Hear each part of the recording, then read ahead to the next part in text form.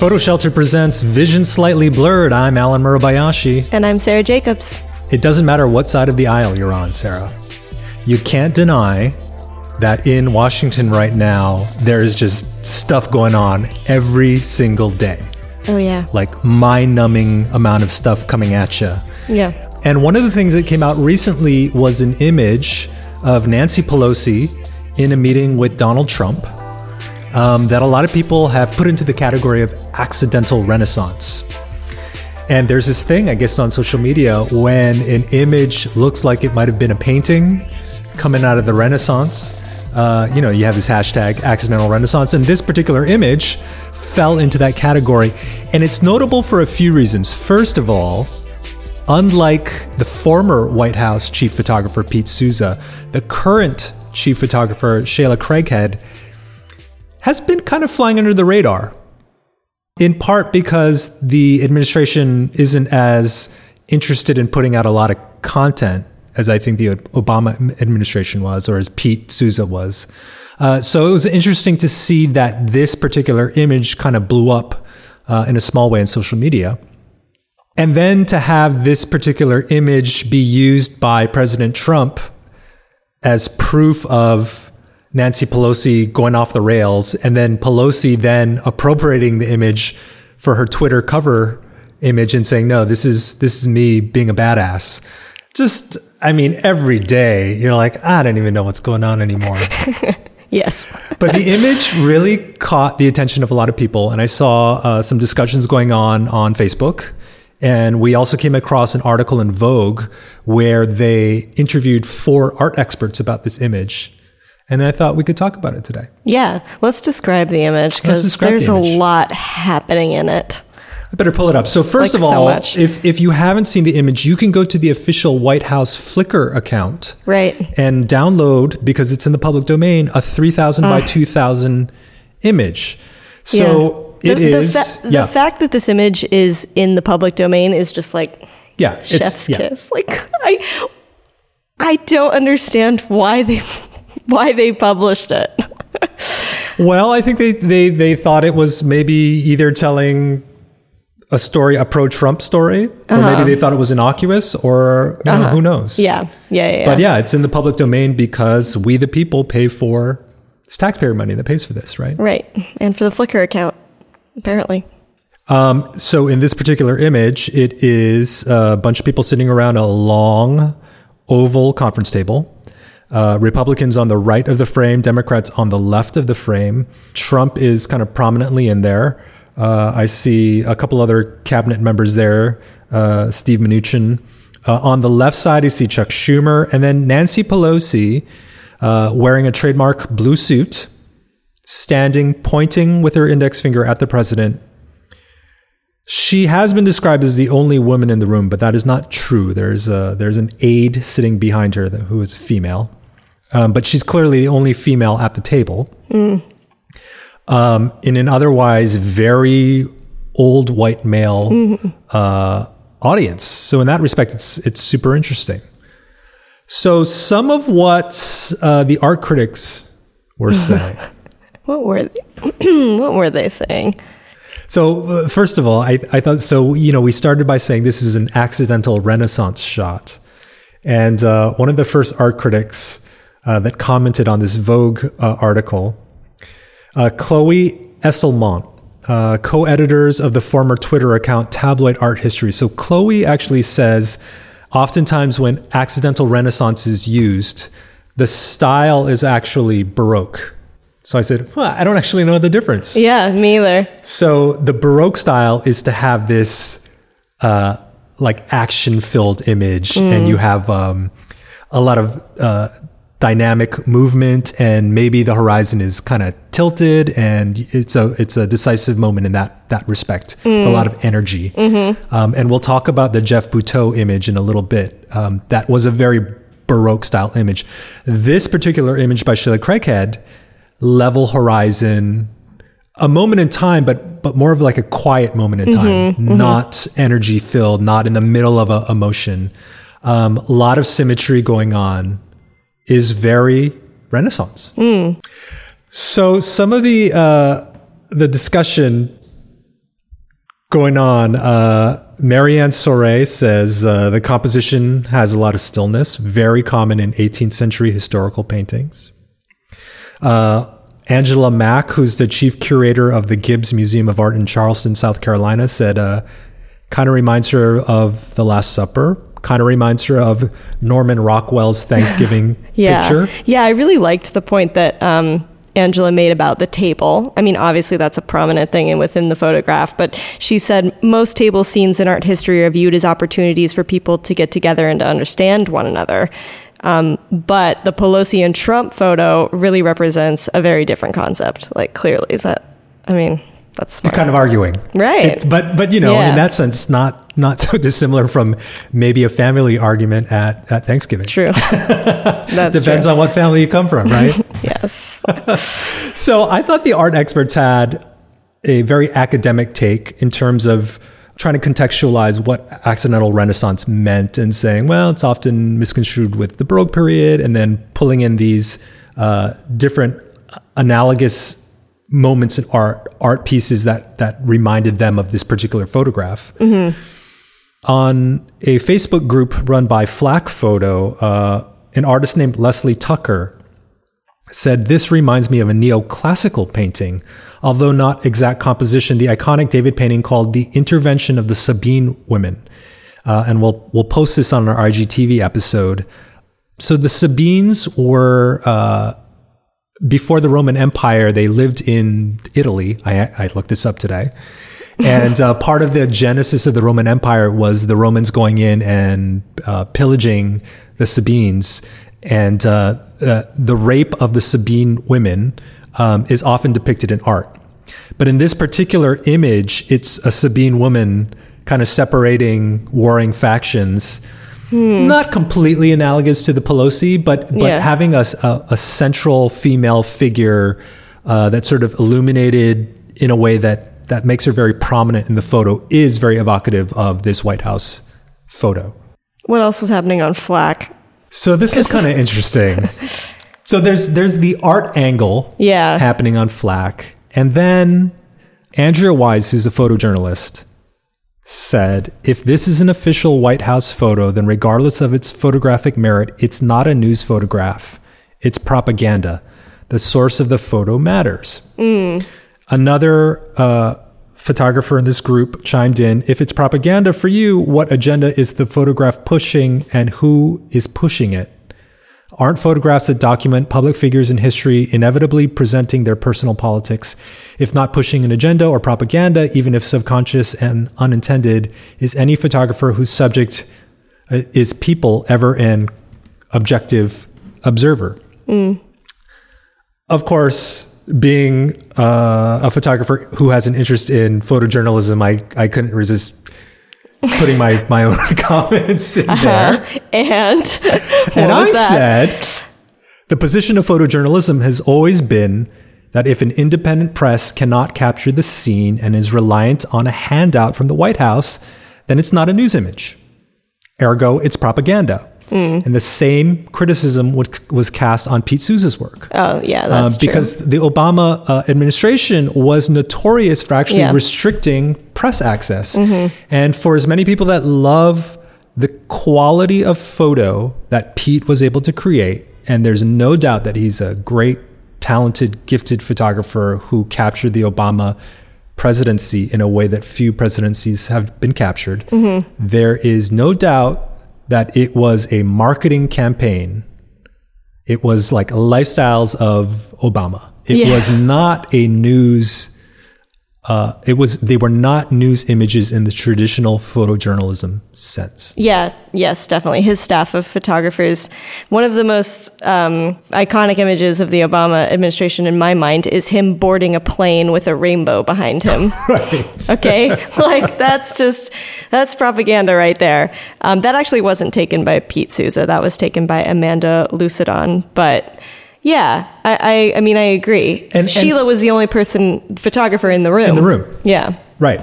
And it's not that, I'm sure there might have been other photographers on the tarmac who shot similar images. It's not the content per se, and it's not the the political leanings of the photographer per se. That's the issue with photojournalists. It's that they were given a photo to use rather than saying, here's a place for you to document the scene how you want to see it. The other thing I'll point about this particular issue, Pete Souza, as with many White House photographers, as far as I know, is the last line of defense in terms of he rubber stamps the image. This is good, this is bad. The photo editors in the White House report to the chief photographer. In a news organization, the photo editor and the DOP sit above the photographer. They can question, how did you take this image? What were the circumstances for this image? Your caption doesn't make sense for what we know was going on at the time. Mm-hmm. It's a level of protection over the veracity of the image that does not exist in the administration's photographers, whether it's Republican or Democrat. Well, I think that's one thing that makes this image so confusing, because it did come from a White House photographer, and it can be viewed in so many ways. A perfect example of that is Trump getting ahead of the news, tweeting it himself, saying, look at like an unhinged Pelosi, I believe that's what he tweeted. Right, unhinged, yeah. Yeah, but then Pelosi then makes that same image her Twitter background header. So I don't know. I find that so fascinating about this particular picture and how we as a country read it. It can be read both ways, like so easily. And I'm actually surprised that they let it out. Yeah. It does kind of emphasize this notion that the photo itself has no meaning without a caption, without understanding the context in which it was made, understanding what was happening in the room. Does it really mean anything? And I go back to the image of the Osama bin Laden raid. I have that in my notes as well. Right. It made me think of that. Where Hillary has this look on her face, and I would say 99% of the people thought it was like a gulp, if I'm remembering correctly. Yeah, it's like a oh my God, this is happening. But in her recollection of the event, she's like, no, I was just like clearing my throat. Oh, that's funny. I don't think I knew that. Yeah. That's really funny. But you see this used a lot. I mean, that's the trouble with the still image is it's literally a 60th of a second, a 200th of a second, and an expression can change in a second.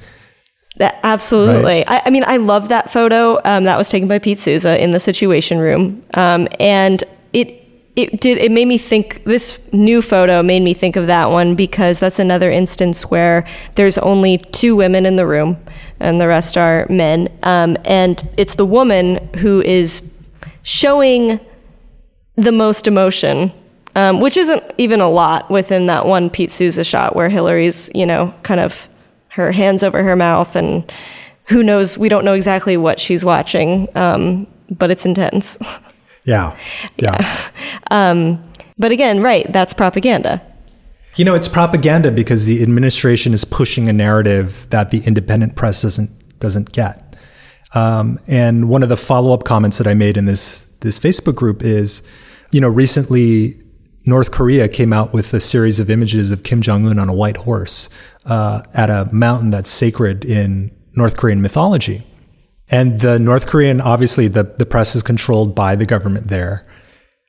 What is so different about the handout from the North Korean news agency of Kim Jong-un on a horse versus the Trump administration pushing out images where no other photographers in the room? It's the same thing. Right. The difference is Twitter.com gets to interpret it. That's true. And so there's the difference. It's that we get a say in like what we think is happening in the photo and making memes of it, You know what I mean? And like that kind of thing.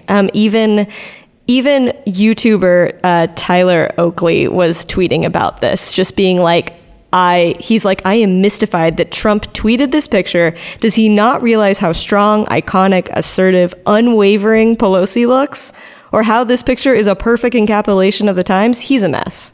So we have YouTubers commenting on like, it's wild. It's strange to me because I have always considered Trump to be this very media savvy character. He came from television. His whole career has sort of been on creating this narrative about how great he is.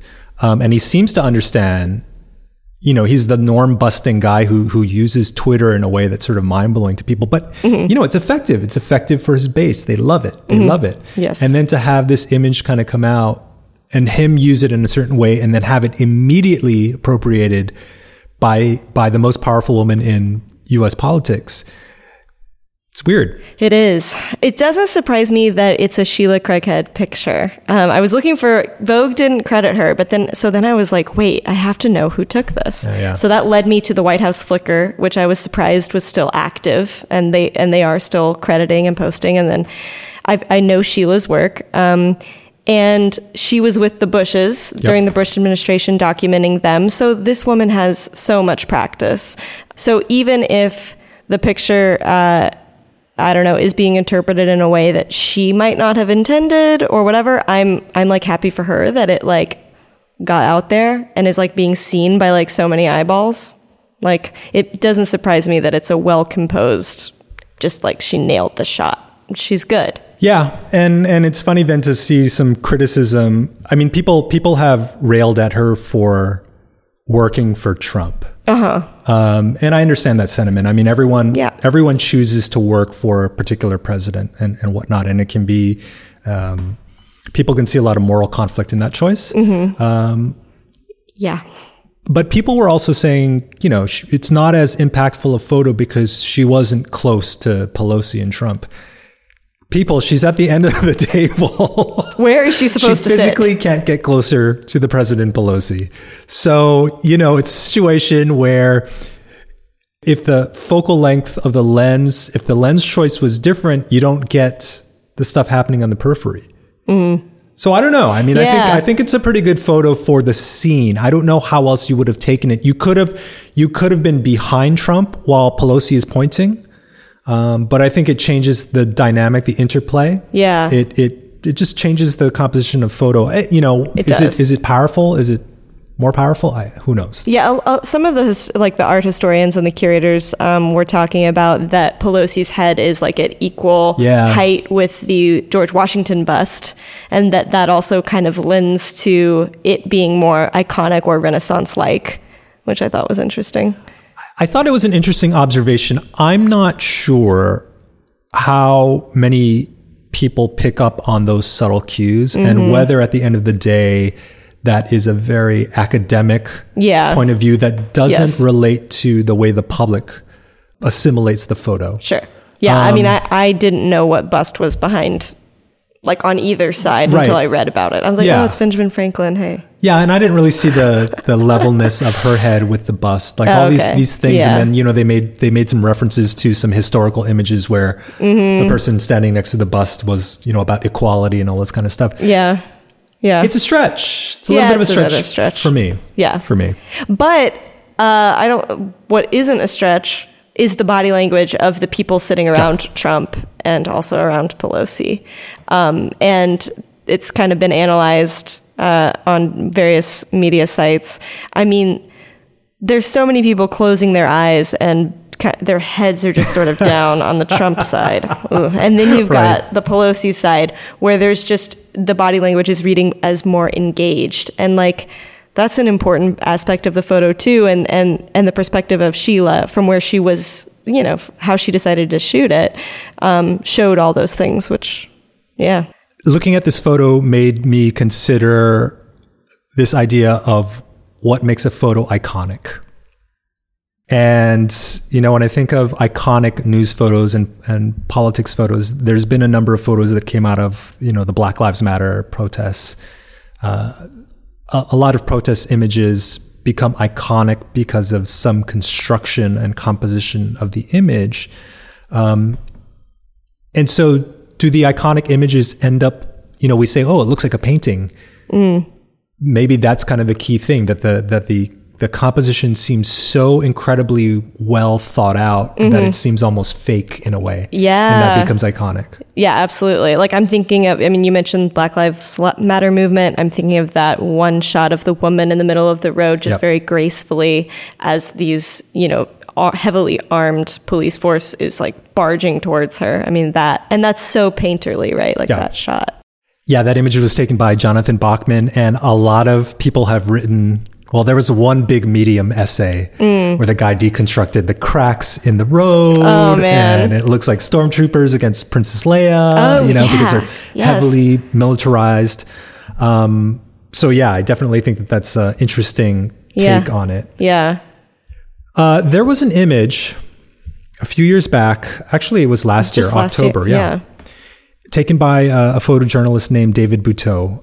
It's happening in the SCOTUS confirmation hearing of Brett Kavanaugh. And it is a negotiation between Jeff Flake and Chris Coons, two senators. And the crazy thing about it, to me, is that you can watch the C-SPAN video of this happening, and you see a gaggle of photographers running towards the dais where they're all perched.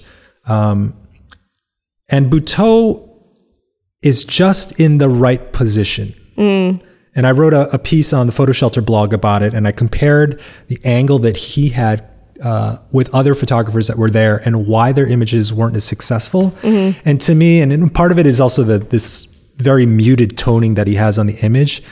It literally looks like a painting. It's so, yes, I was thinking of that as well, because it was part of that like Renaissance-like, photographs.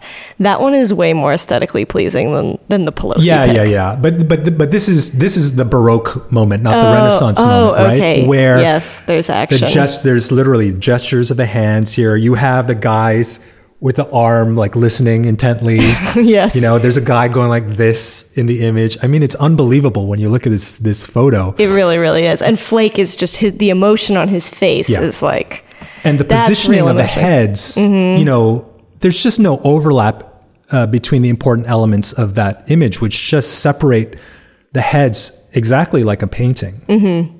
And once again, it's unbelievable to see this thing happen in video and know that this moment was there for half a second before somebody shifted their position and that moment wasn't there anymore. And that to me is a remarkable thing. Even, you could say, well, the Craighead image isn't that compelling, and maybe Pelosi was there pointing for a minute, but maybe that was one gesture and that was it. Yeah. Or maybe Trump turned away, or maybe somebody else at the table turned away and they weren't in that same position. Yeah, she got it right as they were locking eyes. And like that is the most important part of the picture, I think, is the fact that Trump and Pelosi are making eye contact.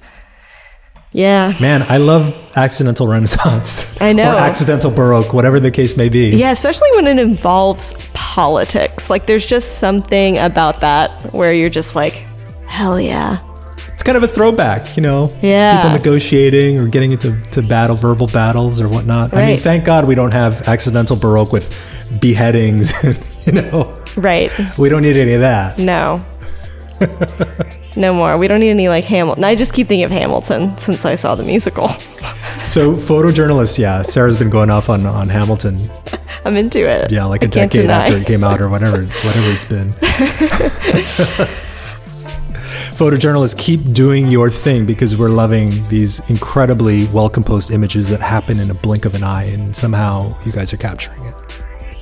And also, hey, since you're listening to this podcast, make sure you go to Apple and give us a little rating and leave us a little comment. We'd love to know what you're up to and what you think about these podcasts. Or leave us a comment on Twitter at PhotoShelter, and we'll see you next time. PhotoShelter is the online leader for photography websites and workflow tools. Archive, distribute, and sell your photos in a mobile-friendly, responsive website. Try one free for 14 days at photoshelter.com/podcast. Then download one of our free educational guides at photoshelter.com/resources.